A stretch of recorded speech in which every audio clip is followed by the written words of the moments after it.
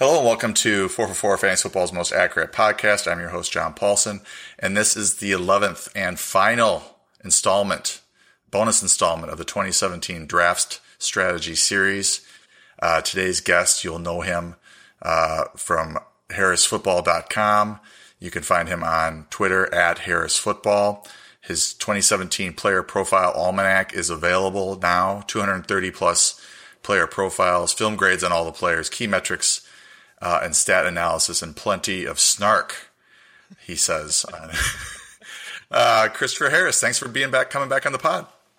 Well, I know you have certainly read it cover to cover, this 200-page PDF, so you know exactly how much snark there is. That's the kind of time John Paulson has just to go read my stupid thing, right? I memorized it cover to cover, so that's where I'm at right now. I'm looking forward to the update that will launch tonight. Is that correct? That's right. So we're talking on Thursday the 24th. So as of Friday morning, anybody who it's a PDF. Like we used to go into drafts, whatever, like 5-10 years ago with actual print magazines. And heaven knows I spent enough time writing those stupid print magazines at ESPN for 8 years. And they were always frustrating to make because you write them in March, right? And they come out in June. I remember the year we had Aaron Hernandez's picture in there, like, it's a little behind the times, maybe. So it's so much changes in those magazines too, and it's such a different world now with the website and everything. Right. And it's easier for you to keep up to date, but it's a lot of work, right, to update everything. That's right. So it's a PDF, right? So when people order, they get it just emailed to them right directly. And then the shtick is basically, okay, I'll, buy it August 1st, but then I will rewrite it when it needs to be rewritten on August 14th. I actually track changes. So you can actually see like the August 14th changes are in red. And then these are going to be the August 25th changes. This is it. It's out of my hands after this one. And it'll be like in blue. So you can flip through if you've already read it. And so anybody who's listening who bought it, and who didn't get the update on the 25th, email us, almanac@harrisfootball.com. But everybody else, you might dig it. It's fun. I think it's a good alternate perspective. There's always room for more. I know 4for4 has awesome draft stuff too, and I love partaking of it, so I would never say one replaces the other, but I'm going to guess I have more like stupid jokes in mind than 4for4 does. Well, it's always good to get different perspectives on players, and there's going to be some players that we agree on and some that we don't. And we're going to talk about a few of those players today as sort of a preview. So let's, what I've been doing here is just having my favorite analysts on and having them basically take the floor position by position and kind of give their general thoughts of how the position is shaking up. I'll ask you a couple questions and then we can get into your targets and sleepers if you have any. So let's start with the quarterback position. Are you a late round quarterback guy? If not, what do you do? What else are you doing with it? And what's your general thoughts on the position? It seems like it's pretty deep this year. Sure, it's deep. It's always deep. I mean, in a redraft league, you're always going to find solutions if you wait, and you're always going to feel like you're pretty happy if you got one of the stars because generally the stars are a little safer than at other positions. The thing, I'm going to throw this back on you. I'm such a host at heart. I am curious about what you're going to be on my show next week, I think. But, so I get to the third round, maybe even sometimes the second, third, fourth rounds of drafts. And I know I'm supposed to go running back wide receiver somewhere in that, I know that's the right thing to do. And they all make me want to throw up. Because none of them, there are awesome values in the sixth round. Oh my God, I love that. If I could pick like 10 times in the sixth round, it'd be the greatest thing in the world. But picking the third round receiver that I have to take, or the third round running back, I'm like, ooh, this guy isn't that much better than the one I could take in the sixth. So maybe I should just take a quarterback. Maybe I should, if Rodgers is sitting there in the early third round, maybe I should just go ahead and do it. I don't tend to do it, but this year of all years, I kind of do feel like there's some logic to it. How about you? I would agree because this has been a running theme in this draft strategy series is that there does seem to be different analysts sort of put the hole or the swoon in talent at different parts of the draft, but it's pretty much been late second into the late third where and I'm in the same boat, where you're looking at your options and you're like, this does not feel like a third round running back to me or a third round receiver to me. And then you're comparing him to somebody that you can have 2 or 3 or 4 rounds later. And it doesn't seem like that disparity there and talent is actually there to justify the pick.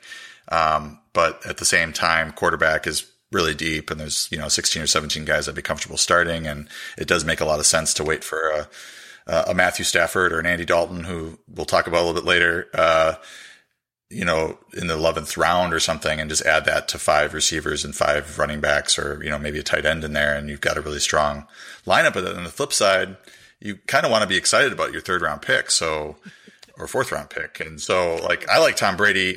I have Tom Brady ranked ahead of Aaron Rodgers. So he's been going in the NFL 10s. Brady's been going in the 4th round for the most part. And so I would kind of wait for that. But at the same time, in the 3rd round, I'm like, who do I take?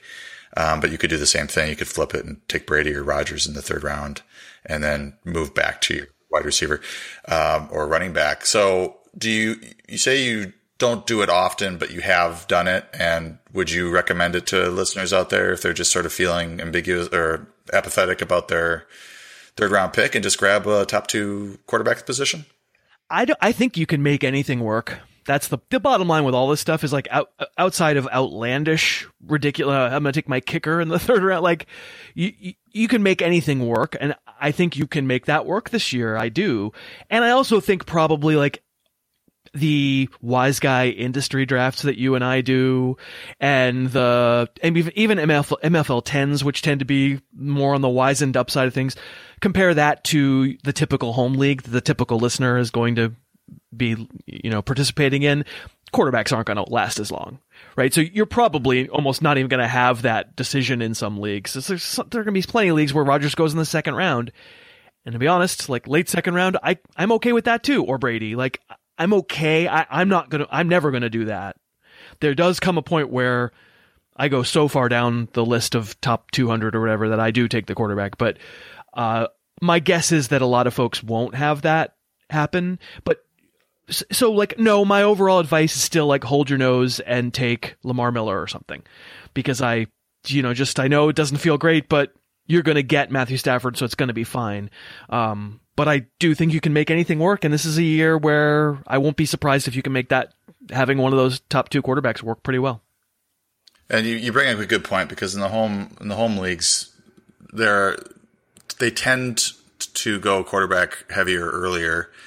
Everybody might have their starter by the 6th or 7th round, and on top of that, in less, I guess, sharp leagues, owners are going to be taking a backup quarterback as well. Whereas in our, if we're doing a managed league 12-teamer, we may not have a backup quarterback on the roster because we know that we can go to the waiver wire and get something there. But in a home league, 24, 22 quarterbacks might be taken.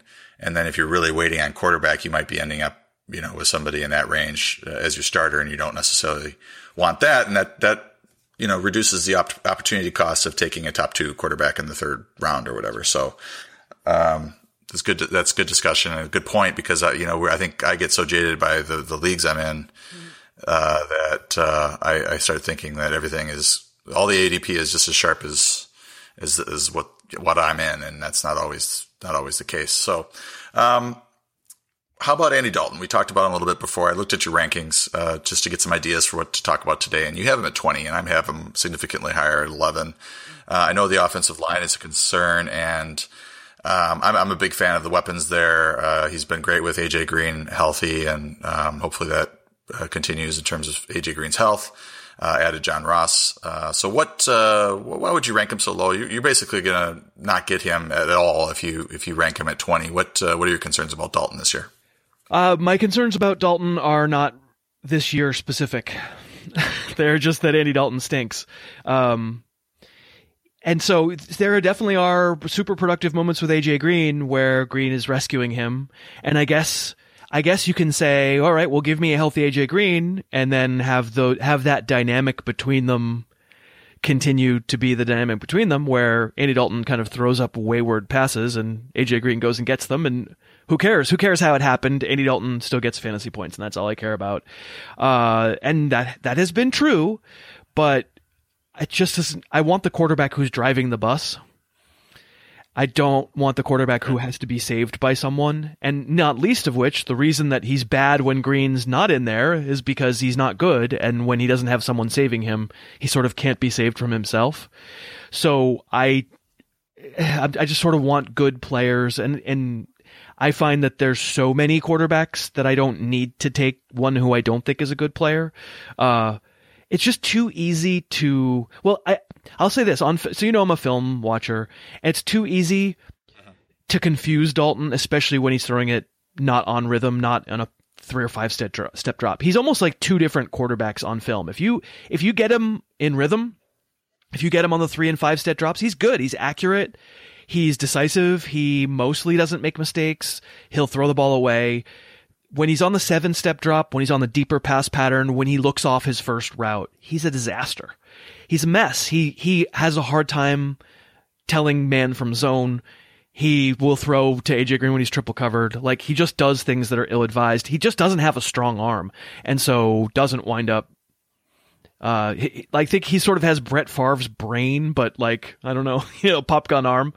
And so he thinks, oh yeah, but it's the Ryan Fitzpatrick syndrome. I'm going to throw it through that window 17-yard out. And it rarely works unless it's a jump ball to AJ Green that he goes and gets. You're absolutely right. I've seen him. I mean, he was the number 12 quarterback in fantasy last year. I've seen him be fine. For me, it's a lesser argument, but it's the same argument as Blake Bortles, where I to some extent don't care what the numbers say, because for me, week to week disaster always lurks. And I can just find a lot of other quarterbacks who I trust more. All of this is which to say there are many ways to bake a cake, and I don't begrudge somebody taking the position that says, quarterback's not scarce. I'll take Dalton for as long as AJ Green's there. The minute AJ Green's not there, I'll just find someone else. I'm cool with that too. I get it. Okay, so anti Dalton. I think it's fair to say that you're anti Dalton. How about a few guys going around where he's going and after? Matthew Stafford, you have in your top 10. I'm a fan of his as well. He's been growing me this offseason to the point where I've got him in the top 10 as well. He's going 14th off the board. Dak Prescott, 13th off the board. You've got him, I believe, in your top 10 as well. And then maybe lastly, talk about Carson Palmer, because you have him ranked 16th, and he's an interesting player, given his early season schedule and then the way he played down the stretch last year, which was significantly better from a touchdowns per game standpoint than the first half of the season. So maybe you could touch on those 3 players, as alternatives to Dalton. Sure. Stafford would be the one I would choose. He just feels really safe. Like, I get that if people want to take Marcus Mariota or Jameis Winston as a top 10 fantasy quarterback, I mean, in Mariota, I can't even believe I like Mariota a lot as a player. I guess I'm going to call him a prospect, but Winston's going maybe 7th and Mariota's going like 9th or something among quarterbacks. Woo! I mean, I get it. Those are sort of aspirational picks that maybe picking them is the same logic behind picking Dalton. Like, why not just draft a quarterback as though their best case is going to happen? Because if it doesn't, who cares? I'm out. I'll just find someone else. And that's cool. I think they probably in that way have a higher upside than Matthew Stafford does. Matthew Stafford's not going to finish as a top 3 quarterback if they're running the same offense as they ran the past two seasons. But I also don't think there's almost any way he finishes outside the top 10 because the interceptions are gone, because it's a very, very conservative offense. He's just dumping it off. So, and it's nice to know that your dump off quarterback also has maybe the biggest arm in the league. It's kind of good. So like at times he'll actually make a throw where there's a touchdown to Anquan Bolden that I read about in the Almanac last year. It's like no one else in the league makes that throw. So he just feels real safe to me. That's the explanation for that one. With Prescott, no one's going to throw 2, 3, 4 interceptions again like that. He's not Tom Brady, for heaven's sake. And maybe he doesn't run for quite as many touchdowns, and maybe things come down that way. But I think he's awfully good. And I love the offense, even without Zeke Elliott. As much as I think Zeke is a really good player, the line is great. Watching Darren McFadden in the preseason having like 5 yards before anybody touches him and realizing, oh wait, that's Darren McFadden. He's not good, and nobody's getting near him. Just it's so safe when the quarterback doesn't have to worry about the pass rush that much. And so I guess I feel like I trust Prescott in that offense, and thought he was pretty advanced for a rookie last year in terms of sort of reading defenses and concepts as the season went along. But you're right, Palmer, that's a tough call. That's pretty mean to Andy Dalton. I don't know that I necessarily care about the way he finished the season because remembering what a couple of those games looked like. Yeah, I mean, touchdowns come and go. When you have David Johnson, probably passing touchdowns aren't the plan a lot of the time. So I think I think Palmer played sort of the same all year. And the first half of the year, he probably played better than the team's record and then his stats looked like. And then maybe in the second half of the year, maybe he played a little worse and the team was a little worse than you know what I mean? Like he's Carson Palmer. He's truth in advertising. Take away 2 years ago where he was mistake free for until the NFC Championship game, basically. It strikes me that Carson Palmer is kind of going to do that thing where he'll be fine. He'll be good and make a bunch of good throws, but almost every game there's something lurking where he's going to make a big mistake. I don't trust him all that much. I put him in that category with Dalton where, yeah, if you told me Dalton should go ahead of Palmer, I'd be okay with that. Okay. Is there anybody else at the quarterback position you'd like to highlight in terms of a good value this year? I wonder where I don't know about a good value. I'm just sort of, we're talking the day before the night of Cam Newton's preseason debut and the dress rehearsal for the Panthers on Thursday night. I wonder where you are on Newton because as a thrower, I just don't like him enough and have enough questions about whether he's going to run. Like I can't say for sure I know he's not going to run, but I have enough questions to say, if I'm relying on him to get me fantasy points just with his arm, knowing how inaccurate he can be and how maybe sometimes crazy chances he takes, like, ooh, that doesn't sound that good to me. Where do you come down on Newton? Well, I have him at 6, but I'm looking at the fantasy points projected, and he's tied in a 3-way tie with Matt Ryan and Ben Roethlisberger, and Kirk Cousins is 4 points below. Stafford's 5 points below. So, it's a mush. If he comes out and doesn't look, it's really a mush. And I'm not ending up with hardly any Cam unless he really falls into the 9th, 10th round, and then I roll the dice on him. But I am a little bit concerned about the request that he run the ball less because he gets so much of his fantasy value from that, especially if the passing game is not going very well. Yep, I'm with you. I mean, he's outside my top 10.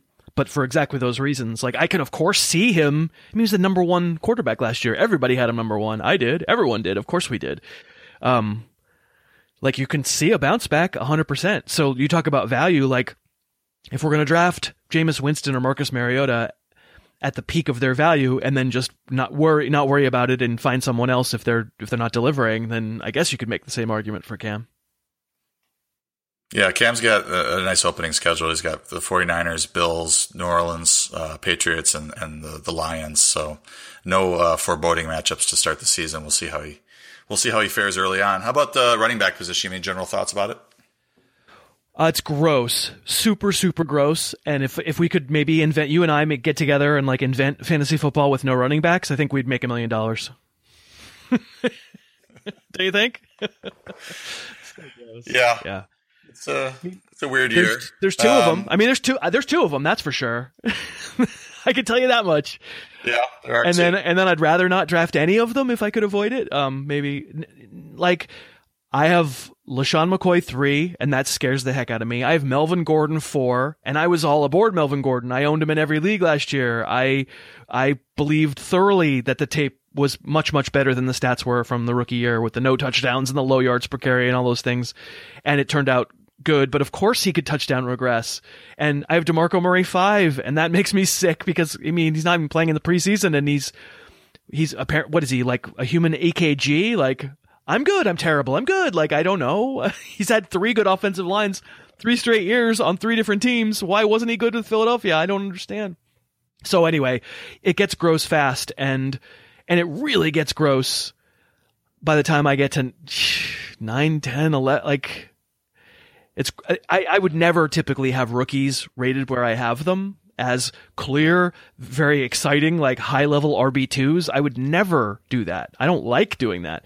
But I just run out of guys so fast that, yeah, it's a crazy position this year. All right, well, let's talk about those rookie running backs a little bit.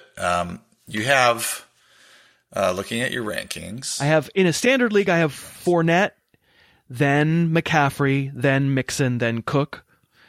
And in a PPR, still, those are really close. Those might be back to back to back to back. And then in a PPR, it's more McCaffrey, Mixon, Cook, Fournette, probably. And I actually, so I did on my show, I did a bust list. And bust is always like what's a bust exactly? But like I put Fournette on the bust list, especially in a PPR league, because I don't know.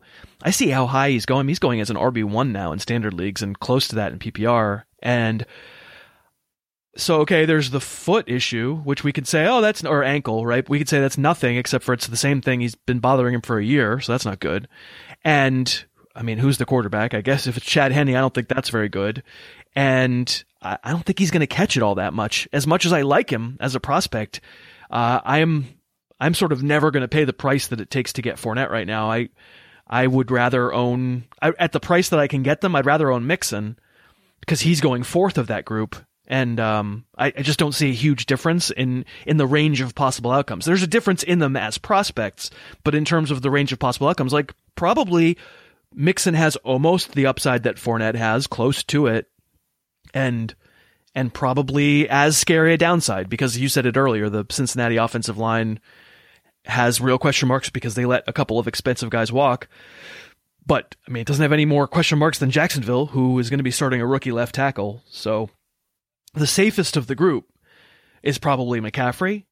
And yet Jonathan Stewart's there, and you can see a world where the touchdowns don't come. It's hard to predict touchdowns. I kind of feel the same way about Dalvin Cook. Like, honestly, I think Jonathan Stewart, Latavius Murray, and Jeremy Hill all deserve to be drafted 4 or 5 rounds earlier than they're going. Not because I think the doom is ahead for the rookies, but because I'm trying to judge sort of the range of possible outcomes for everybody. And I think all 3 of those veterans probably stay involved and at least score you some touchdowns, if not sort of take over at some point for an overwhelmed rookie. Certainly none of them are fantasy starters, but I view them as sort of like, let's just take them and take one of them. I'm not going to take all of them, but let's take one of them and just sort of stick them in the bank and then see what happens with the kid. Yeah, I'm looking at the ADP NFL 10s, and Fournette's going pick 24, McCaffrey 29. Cook has surged upward. He's now going pick 32, and Joe Mixon's going 38. So we have 3 of the 4 going in that third round that we've been talking about, and maybe that's part of the reason why we're feeling a little bit uneasy about it, because I mean, of these 4, I think Fournette has the clearest path to a big workload, but he's also on a bad team. He's got a foot injury that, he had some foot injuries in college as well. You would think that he could be the 3 down back there, but I guess we'll see. McCaffrey dealing with Stewart, Dalvin Cook looking good, but dealing with Latavius Murray, Jerick McKinnon, and then Mixon obviously has Giovanni Bernard and Jeremy Hill there. So I think this is a source of some of the uneasiness for us in the third. In the third round. I'll just say also, like I'm looking at Fantasy Football Calculator, maybe a little less wise guy ranking, right? A little more common man is in there. And Fournette's a top 20 overall player in standard. He's going 19. So now you're taking him in the middle of your second round. And that's sort of why he wound up on my bust list, even though I don't think he's a bad player. I don't think he's a bust, like, oh, you stink. Like, what are you thinking? And like Fournette's going like last pick in the second, first pick in the third in a PPR. Wow, that's pricey. He's going ahead of Dalvin Cook in a PPR, and Mixon is early mid fourth in a PPR. Mixon can catch it. I've seen Mixon catch it in college. I haven't seen Fournette have to catch it all that much in college. Granted that not all PPR value comes from receptions, but if you're going to toggle these guys one way or another, Fournette is the market is punishing Fournette a little bit in a PPR, but not, in my mind, enough. And they're not really giving Mixon any benefit of the doubt at all. I guess under the assumption that Bernard catches all the passes, I just don't know that I would make that assumption.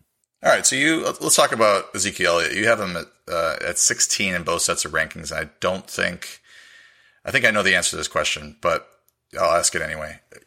He's going in the middle of the second round right now. There are fantasy analysts that are advocating for this because he's worth so much at the end of the season. Draft him in the second, maybe grab Darren McFadden there in the 8th, or probably not the 8th round, probably more like the 9th or 10th round. What would you do this, and what are the downsides if you're not going to do? I mean, if you are going to do it, what are the downsides? And then is this a viable plan that you would recommend? So the answer is I don't have an answer. I mean, there's one variable that we can't even get into, which is the possibility that he doesn't miss the first 7 games of your fantasy season, right? There's some injunction that happens after you draft, which I don't even know how to factor that in. And then there are all the risk factors that we can talk about. Like, what could go wrong is, let's say the Cowboys just sort of, I mean, maybe it was a magic carpet ride last year and it's just not the same this year, and Prescott isn't as good and someone on the line gets hurt and it's just not the situation that Elliott thought he was going to get when he came back, or we thought he was going to get when he came back in week 8. There's a possibility that it's going so well and that McFadden's the MVP of the league by week 8 that you can't get rid of him, and Elliott doesn't play as much as you hope if you're going to take him in the mid-second and hope. And I think there's also the potential that maybe McFadden isn't the pure handcuff, that maybe Alfred Morris is involved, and that would really be a problem, because now if there isn't a clear solution in Dallas through the rest of the way. And then there's just the question of, you mentioned Darren McFadden's ADP, and on Fantasy Football Calculator, if we're going to accept that as being more representative of the fantasy hoi polloi, he's going like first pick in the 7th round in standard leagues. So that's starting to be a pretty big investment. Like, if I'm going to get him, I might have to spend a 6th rounder on him. And like, what if you're worried someone in your league is about to get clever and decide, you know what, my running back situation is shaky. I'll take the potential number 1 running back in fantasy the first 6 weeks of the season in the 6th round. So now I've taken Zeke in the 2nd, and now I'm stressing out that I have to take McFadden in the 5th. Like, probably you're not going to do that. But I think, you can make the case, even though I said earlier about Morris, like, you can make the case that you are hosed if you don't get McFadden if you're the Elliott owner. So now it feels like you're reaching maybe into the 6th. I would be, put it this way, John, like, there are a lot of ways to win a fantasy league. I think there are ways to win a fantasy league even if you don't own both Le'Veon Bell and Zeke Elliott. And I might just be interested in exploring those. And I get it though. Like, I can't turn up my nose at the possibility of trying to do that, of trying to get like an unbeatable tandem for your fantasy playoffs. Of course, I understand what the upside is. This maybe just comes down to being too conservative. I don't think I can play it that way. All right, let's talk a little bit about the Patriots running back situation. This is one of the more muddled ones in the league. And Mike Gillislee is going pick 74. He just returned to practice after sitting out a couple of weeks with a hamstring injury. James White's going pick 118. Rex Burkhead is trending upwards now. He's going in the 11th round, pick 124 after a nice preseason game, but he missed Wednesday practice for undisclosed reasons, so he might have an injury that he's dealing with. And Dion Lewis, who was once the top pick in this backfield a couple years ago, is now going pick 166. How do you think this shakes out this year? I would be lying if I said I knew, but I think that's a good indication that you shouldn't be investing heavily in Mike Gillislee. As of 2 weeks ago, he was going early 4th. It's like, and at that time I was like, he's on my bust list also. He's someone who I'm just not going to own at the price of right now. He's like 504, I think, on the market in standard league. So like, early mid 5th round, just too rich for my blood because so like, let's connect the dots. Like, okay, he was a goal line converter last year in Buffalo. It fits what he is. He's a bigger guy and is sort of a straightforward slasher. He's not really a cutter. He's not elusive. He's not long speed fast. And so if the Patriots decide, okay, that's your role, that's what you're going to do, well, better than even chance that there's a lot of that kind of work for him. But that's a big if. I mean, as far as I'm concerned, I saw Burkhead do it a couple times for the Bengals at the end of last year. He's not that much smaller than Gillislee, and he's sort of slow, but has a little bit of elusiveness to him and can be a physical player if he needs to be.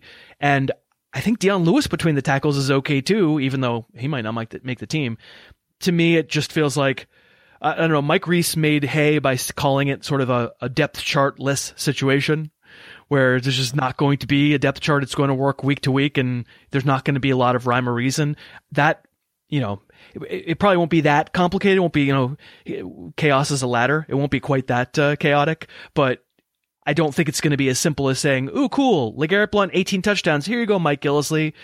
I think people look at Gillislee's yards per carry from last year and they go, ooh, like only about 100 carries, but 8 or 9 touchdowns and a really high yards per carry. This is a situation where he's a better player than LeGarrette Blount. He's going to break out.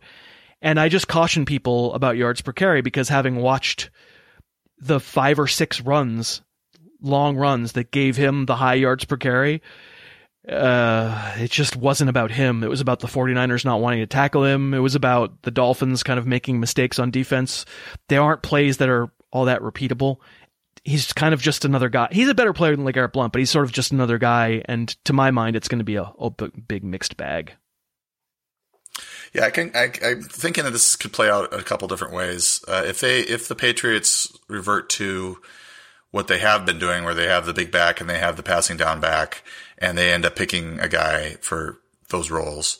Right now, it appears that Gillislee and White would be the favorites according to ADP, but Burkhead is trending up, and if you want to grab both, you could potentially if you're going late 6th round. He's going early 7th now, Gillislee in PPR in the sharper ADP at MFL 10s, but this tends to be very responsive to things that are going on in the preseason, which is why Burkhead's now going in the 11th round. I think Fantasy Football Calculator, he might be going later, would be my guess, but maybe I'm wrong there. But if you grab both, you should have the big back for the Patriots, and if one emerges, you're in good shape. But what if there is no depth chart and they have 4 really good, talented backs there, and they rotate them in and out of the game, and they don't do what they've done the last few years because they have so much depth at the position? Then you have a real headache where you don't know who to start in any given week. You're trying to guess and get inside Bill Belichick's head to figure out what the game plan is against a certain team, and whether it's a Burkhead game or a Gillislee game. I think it was fairly simple when it was a Blount game or a James White / Deion Lewis game, because you could look at the defense and say, okay, this is an elite rush defense. They're not going to run LeGarrette Blount up the middle 20 times this game. They're going to try to spread them out and use the backs as receivers instead. But if you're getting to a point where you have to try to decide between 2 of the big backs, and which is it a Burkhead game, or is it a Gillislee game, or is it a James White game, or is it a Deion Lewis game, that gets a lot tougher. Yeah, thoroughly agree. The Burkhead's too low, Gillislee's too high, and we have such short memories. We're like little babies with keys dangling in front of our faces. Like, we can't remember 2 years ago. I mean, LeGarrette Blount had 7 touchdowns. Everybody hated LeGarrette Blount going into last year. Being quote unquote the big back in the Patriots offense, it was potentially alluring, but it didn't automatically lock you into being a fantasy starter because nobody ranked LeGarrette Blount as a fantasy starter last year. So I think trying to see the long view, and there have been plenty of seasons where suddenly it's Jonas Gray, and then it's Stephen Ridley, and then it's Shane Vereen, and there have been lots of years where it's been a jumble. All right, I want to ask you about another situation that I've been sort of wrestling with on my end, and I'm interested to hear what you have to say about Doug Martin. He's going at the end of the 6th round, early 7th round, MFL 10s, and reportedly looks great, in shorts and stuff in OTAs. Camp reports have been good with him. I saw a Hard Knocks episode where he was talking about how he has gotten help with whatever issue he was having. I'm not sure what he was doing, but he's serving that 3-game suspension for drug use or violating the drug policy. So I would assume it had something to do with that. It sounds like he's cleaning up his life and is looking like his old self. Do you buy it? Is he worth a pick in the 6th, 7th round with Jacquizz Rodgers there, in the 11th or 12th round as a stopgap for the first 3 weeks? Well, he's going in the 5th round in a lot of the ADPs that I see. And to me, that I would be much more interested in the 6th or the 7th, because again, it's a lot of risk. He's one of my favorite players.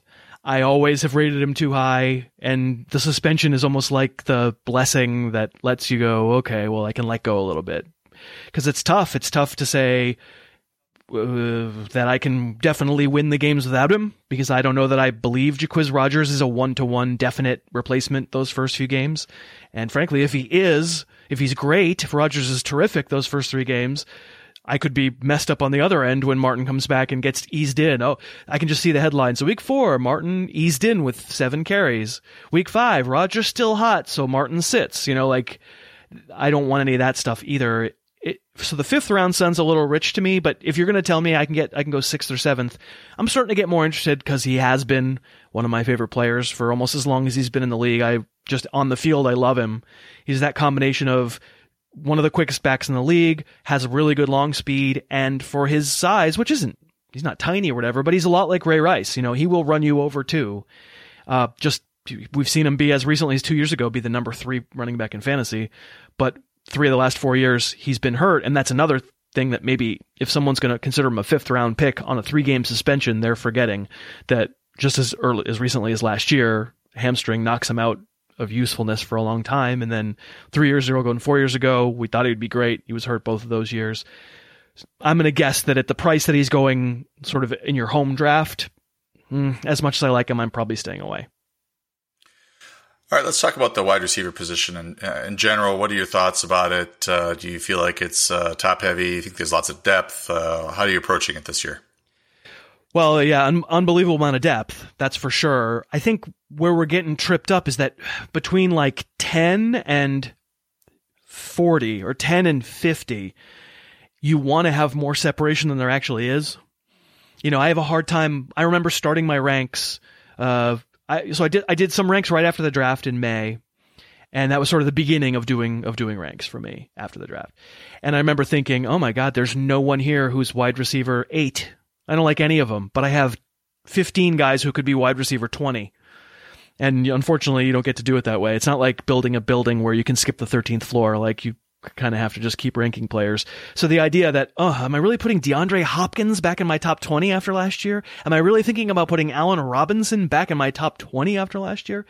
And in the end, they both are, but I don't like it. So this is kind of that uncanny valley that I talked about earlier when we started talking about quarterbacks, where once I get to the middle, late second, all the way through the third, maybe even halfway through the fourth, I don't love any of my options at receiver either, because I think to myself, I can get a guy I like just as much in the 8th round.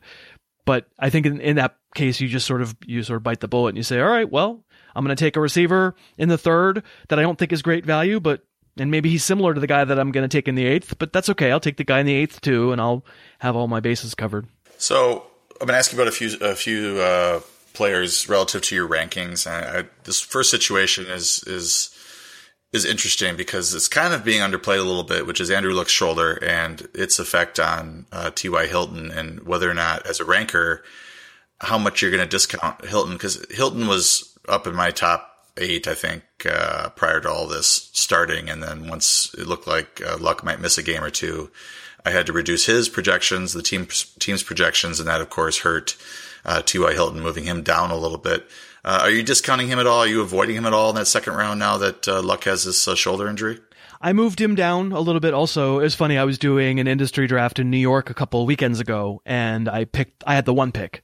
So I picked Le'Veon Bell 1. I mean, whatever, you could take Le'Veon Bell or David Johnson, that's fine. And I got around to it's a 2-quarterback league, right? It's a super flex league. Got around to 24 and 25. And looked at my board and saw Hilton was my top receiver available. And I opened my mouth and I said, Dez Bryant, Amari Cooper. And that's how I realized I had T.Y. Hilton too high, because I didn't want to take him. But he's not. I didn't drop him too far. I dropped him a few spots.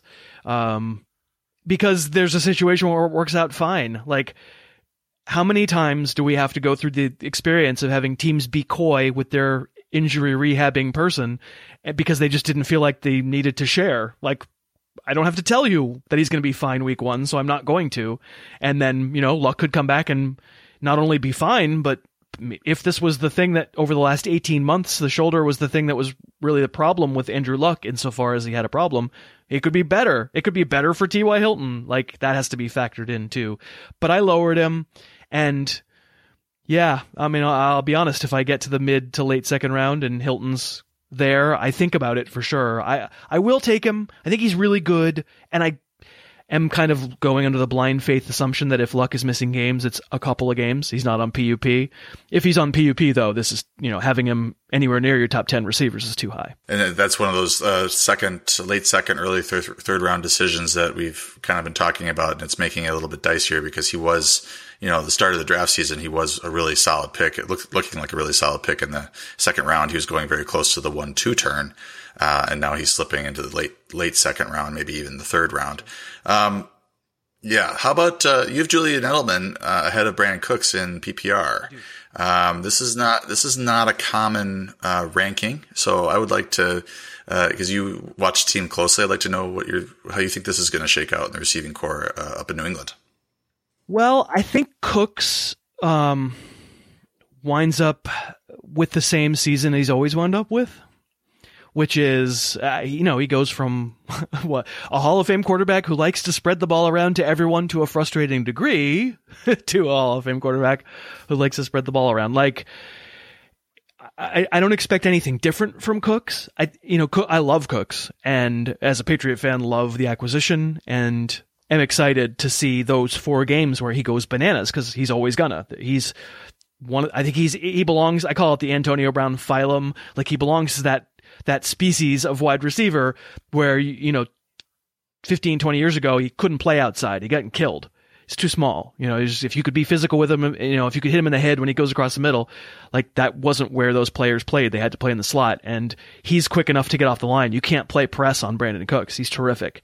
Like, Odell Beckham is part of that same group, but he is what he is. He's not a red zone player, and he is going to have some games where the ball just doesn't find him, where the plan isn't to go deep, where defenses play a safety over the top, where the other stuff is open. And so, Cooks has always, to me, been a little worse to own week to week than his cumulative numbers wind up looking, because you get the booms and you get the busts. He's kind of a better version of Deshaun Jackson to me. And so, in a point per reception league, I think there's 600 passes to go around in New England, and I'm quite sure that Julian Edelman, if he's healthy, catches 90 of them, because that's what he always does. So I'll just say, if I'm going to say Edelman is touchdown constrained, I think Cooks is also maybe a little less, but probably also touchdown constrained in an offense that has the other things that New England has.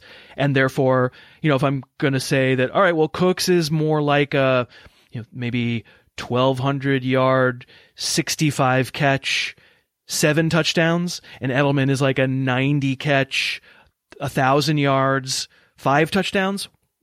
To me, that balances out to where Cooks winds up having that fun feast or famine standard league appeal, but Edelman maybe helps me more in PPR. Yeah, Cooks has been a tough guy for me to rank this offseason, and it's just a mouths to feed there. But I mean, similar situation in New Orleans, but he did produce there as well. I just wonder his impact at the end of the year. I'm just really interested to see the impact on Edelman, on Gronkowski, and the other receivers there as well, including James White. If you're expecting him to be the number 1 passing back, is his targets down now because there's another mouth to feed in the passing game. But let me ask you about another sort of divisive player in the fantasy industry. He's not fully, we don't know what's going on. He's not fully cleared yet. Martavis Bryant, he is participating in preseason activities. He's able to play in preseason games. By most accounts, he's looking great and looking like his old self. What do you make of him? I know in my rankings, he jumps a lot in standard because he's a high touchdown guy. He's a high yards per catch guy, so he's a lot higher in my standard rankings than he is in my PPR rankings. You have him higher in standard, but maybe not the spread that I have. What do you think happens here? Is he ranked in your 20s or 30s because you're worried about the suspension, or is there other things that you're worried about with him? So where do you have him, like in your combined ranks overall? I'm about where the market is, at least sort of the fantasy football calculator market is. I have him, he's top 50 player, but probably not top 40. Okay, so I have him at 28 in PPR. I think he jumps into the teens in standard. And that, I think, if you look at MFL 10 ADP, he's going, I think, 27th. So I'm right there. You're fairly close. You're at 33 on him in PPR. So you're probably not getting a lot of him in your drafts. Is that fair to say? I'm trying to think. I don't think I have. That's a good question. I don't think I've gotten him much, but I haven't felt like he isn't one of those receivers that have gone and I've been like, wow, that's 2 rounds too early. And that happens sometimes, but I haven't felt like he's gone. I don't think he's gone quite as high as you just described in too many of the industry drafts that I've done. I have my civilian drafts coming up this weekend, so maybe I'll be surprised by how high or how low he goes. I'm not, yes, you have to factor in the possibility that he needs a puff of something that he shouldn't be puffing and he's gone and he's never coming back. Like, that is a risk. I wouldn't say that's a factor, hugely strong factor in my assessment of him. So the player whose skill, you remember Chris Henry, the Bengals receiver? Yes, right. So the kid who unfortunately fell off a truck and died one off season, but in his day was one of those big, fast, doesn't really do anything other than be tall and run real fast. There's not a lot of route running. There's not a lot of savvy. There's not a lot of adjusting where you're going to run an option route. Like, that's Martavis Bryant. He is really fast for how tall he is. And I think 6 times this year, he's going to make a 60-yard play down the sideline running a fly where if you don't have a safety coming over, it doesn't matter if he's covered, he's winning. Because Roethlisberger's great at throwing that throw. Another one where I imagine, though, the downsides are going to stink, where in week where he doesn't make that play, you're going to be a little bit frustrated with him. That said, like, I've said this a bunch on my show, and John, I wonder if you agree, like, because as I said earlier, I look at from like 10 to 40 and I go, I mean, they're all kind of the same, that it seems like any individual ranker, any individual listener who does their own ranks is going to look and say, wow, I think this guy's great value because I think he's wide receiver 21 and the market has him at wide receiver 40, and then vice versa. Like, there are so many receivers that the one that you wind up taking in the 6th or the 7th round, you're going to be like, ha, steal. But everyone's going to have one of those because they're all kind of the same. And so, fine. The slight distinction that I make between Martavis Bryant and Jamison Crowder to you isn't a slight distinction, but in the end, there's sort of a whole bunch of really good receivers. Yeah, I see your point there. And if you have a plateau of players like that, guys can move up and down those really easily, especially if you're doing projections and you're just adjusting a quarterback or passing yards up or down by a little bit. So, talk to me a little bit about the Tennessee wide receiver situation, because this is one where I'm not completely clear on what's going to happen. You have Corey Davis the highest with Eric Decker and Rashard Matthews ranked below. Is that, are you looking at the rookie to lead that team in receiving? Well, I do the flag list, the flag players that I used to do for ESPN for all those years. I now do them on my show. And spoiler alert, Corey Davis is my number 1 flag player of the year, so flag player is a good thing. That means somebody I'm planting a flag on. And I'm doing it because I can't imagine finding someone with the kind of upside that Corey Davis has as low as I can get him. I can get him in the 10th round.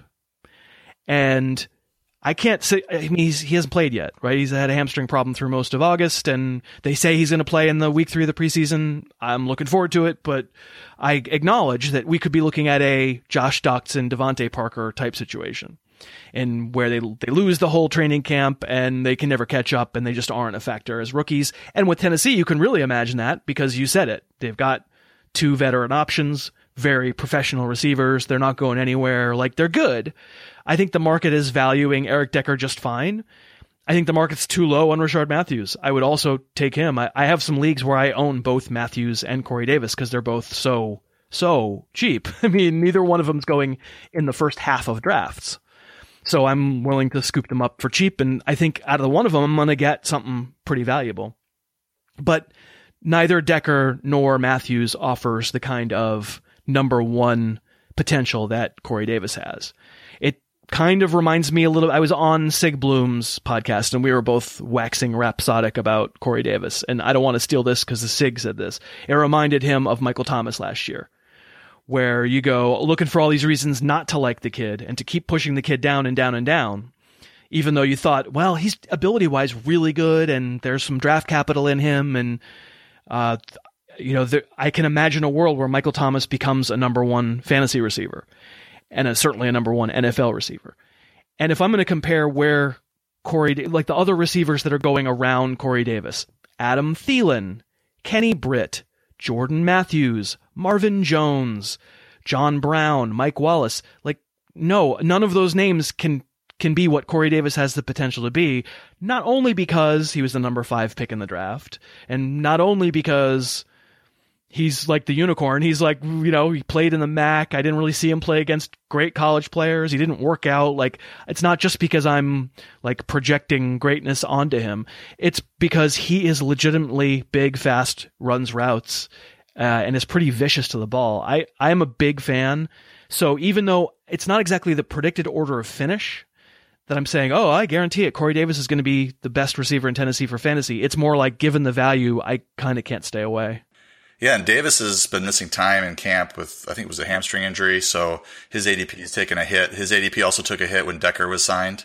I think before Decker was there, Davis was going 6th, 7th round, maybe earlier, depending.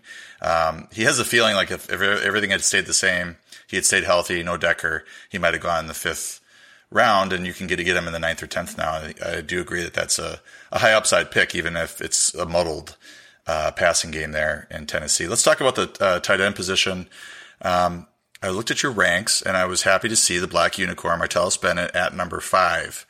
That is an aggressive ranking, and I like it because I'm a Packer fan, and I want to see him post top 5 tight end numbers. I think he's a really good talent. He's already building rapport with Aaron Rodgers.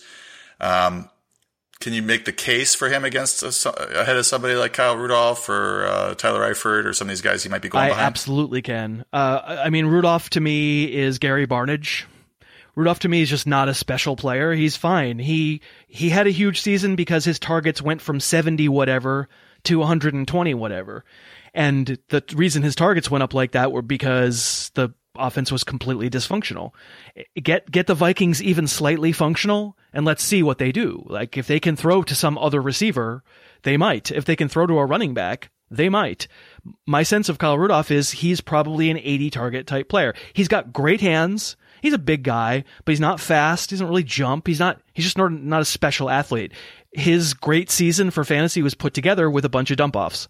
And that's what Gary Barnidge did 2 years ago. And I am not going to own any Kyle Rudolph. So that's, for me, an easy comparison to make. Eifert is a harder comparison, no question.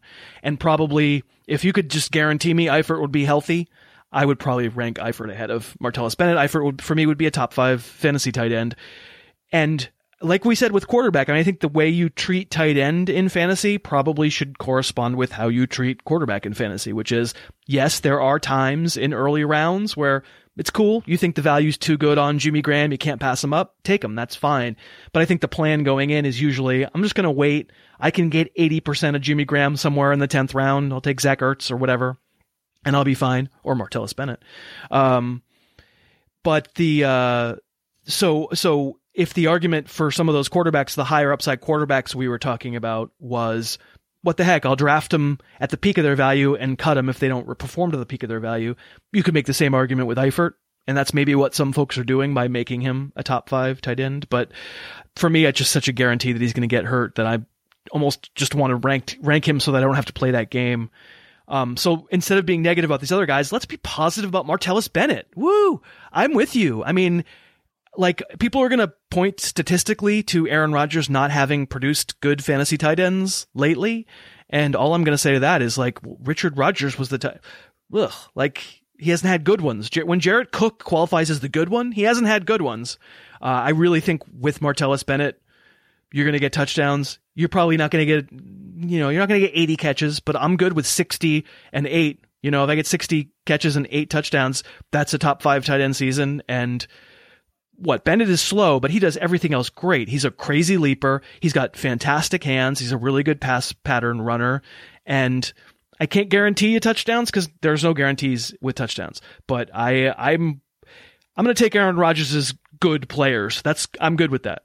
Yeah, the Packers throw, I think, more inside the 5 than any team out there. So Bennett is stepping into an offense that he really is a good fit for, because if he's got that leaping ability and the good hands, then Rodgers is going to look his way. And it's not like the other receivers there. I mean, Devontae Adams has a lot of touchdowns. Jordy Nelson has a lot of touchdowns, but it's not because they're huge targets in the red zone. It's because they're great route runners and they have good rapport with Aaron Rodgers, and he throws 35, 40 touchdowns every year, so they end up with a lot of touchdowns. I think Bennett has a lot of upside, and I was looking at Jermichael Finley, Richard Rodgers, Jared Cook when he was healthy. These guys all posted between tight end 8, tight end 12 numbers, with Rodgers, especially in long stretches. And Richard Rodgers is nowhere near as good as Martellus Bennett, in my humble opinion. So I do think that he has top 5 upside. And I have him at 8 right now in PPR behind Graham, but he's only a point behind Tyler Eifert as well. And that's I have the same injury concerns as you do, but he's such a monster in the red zone as well. But I think Bennett could be that monster. Me too. As well. It's like, do you want to buy the guy who is priced to do the best that he can do? Like Eifert is sort of priced in his best case scenario. To me, Bennett is not priced. There's more risk in Bennett, but he's not priced in his best case scenario. So if I can wait and get him, I'm going to do that. So you are a fantasy ranker that has Hunter Henry at number 9, and you have Antonio Gates at 21. And I'm not saying that this is wrong, but I'm interested to hear your take on Gates. Is this more about Gates kind of stepping aside and not playing as much, or is this more about Hunter Henry's talent and him emerging really as the tight end 1 there in San Diego? I guess it's probably I would have to be intellectually honest and say both. Like, plus it's not San Diego anymore. We should probably. I think you live in Los Angeles, for God's sake. Did I say San Diego? you live in Los Angeles, John. Oh, I'm also a creature of habit, so I've been saying San Diego for years. So Los Angeles Chargers of Anaheim, are they going to hand the keys over to Hunter Henry? You wish they were Anaheim. You'd go see him every day. The answer is I don't know. I hope so. I mean, Antonio Gates can't run anymore, and it would be awesome if, like, week 1 they get him the touchdown record, and then they say, let's try to win games, and the best way to do that is with Hunter Henry. There's no question that if Hunter Henry doubters, they have a lot of ammunition, because Henry was good while Gates was out and kind of didn't play a lot when Gates was back. And if that happens, this is a bad call. And maybe it's super hypocritical because I go, well, in Hunter Henry's case, I will draft him with the best intentions in mind of what his best case could be and drop him if he doesn't turn out to be good. So I'm getting Hunter Henry in some drafts because I do tend to wait on quarterback and wait on tight end. I tell you, I'm trying to think. I don't think there's anybody who's filmed this summer rewatching a bunch of film on basically everybody. Nobody's film surprised me more. Like, nobody was better than my memory of him than Hunter Henry. Just like, it wasn't a huge amount of usage. Of course, the touchdowns are unrealistic for the number of catches that he had. It's the Mercedes Lewis season all over again, right? But some of those catches, like he can on the dead run, he can bend and catch the low one. He caught one late in the year behind his head with one hand.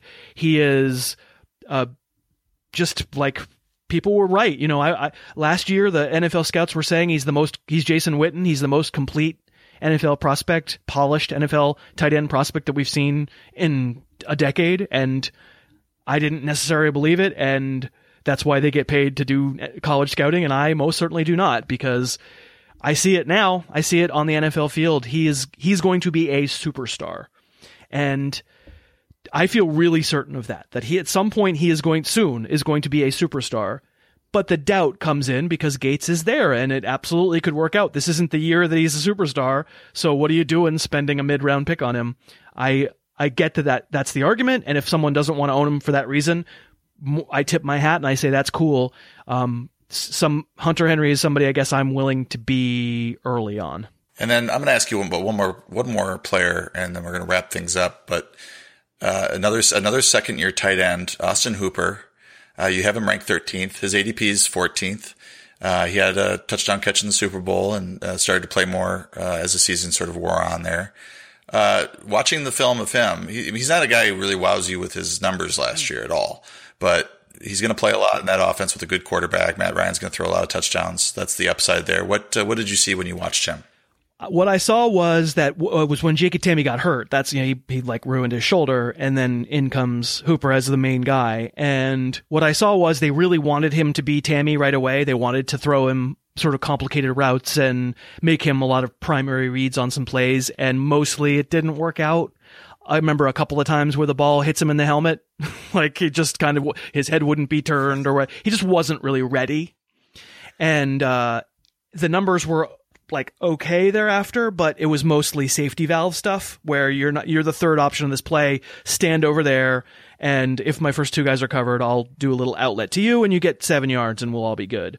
And that if that was his usage, to me that's the Kyle Rudolph usage, and I would be less interested. So I haven't seen it yet. Yeah, that touchdown against he I think someone was on my show. It might have been Matt Williamson was on my show Monday and said that he was the most targeted receiver in the Super Bowl of any Falcons receiver, which I didn't realize. I do remember the touchdown. Pat Chung interfered with him, and he still caught it anyway. And my answer for why Austin Hooper was the most targeted tight end, targeted receiver in the Super Bowl for the Falcons is Pat Chung was covering him.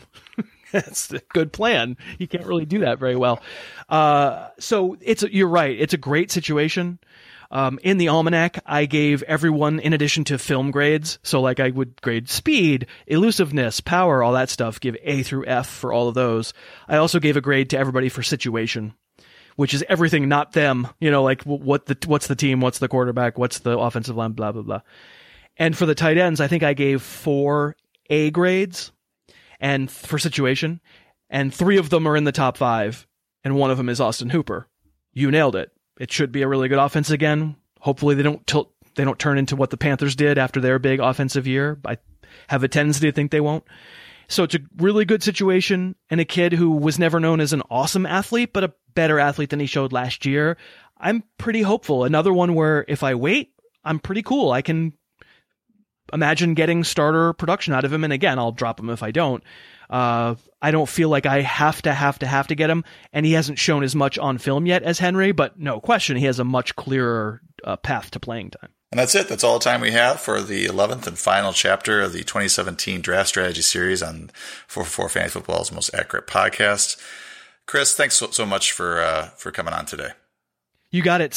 Clearly saved the worst for last. The wordiest for last. Oh, no, not at all. I appreciate you coming on. Christopher Harris at harrisfootball.com or at harrisfootball on Twitter, harrisfootball.com. You could be sure to check out his 2017 player profile almanac. He's updating it tonight. So if you want the latest and greatest from Chris Harris, look tomorrow for that updated copy of the profile almanac. So we'll see you next time on 444 Fantasy Football's Most Accurate Podcast.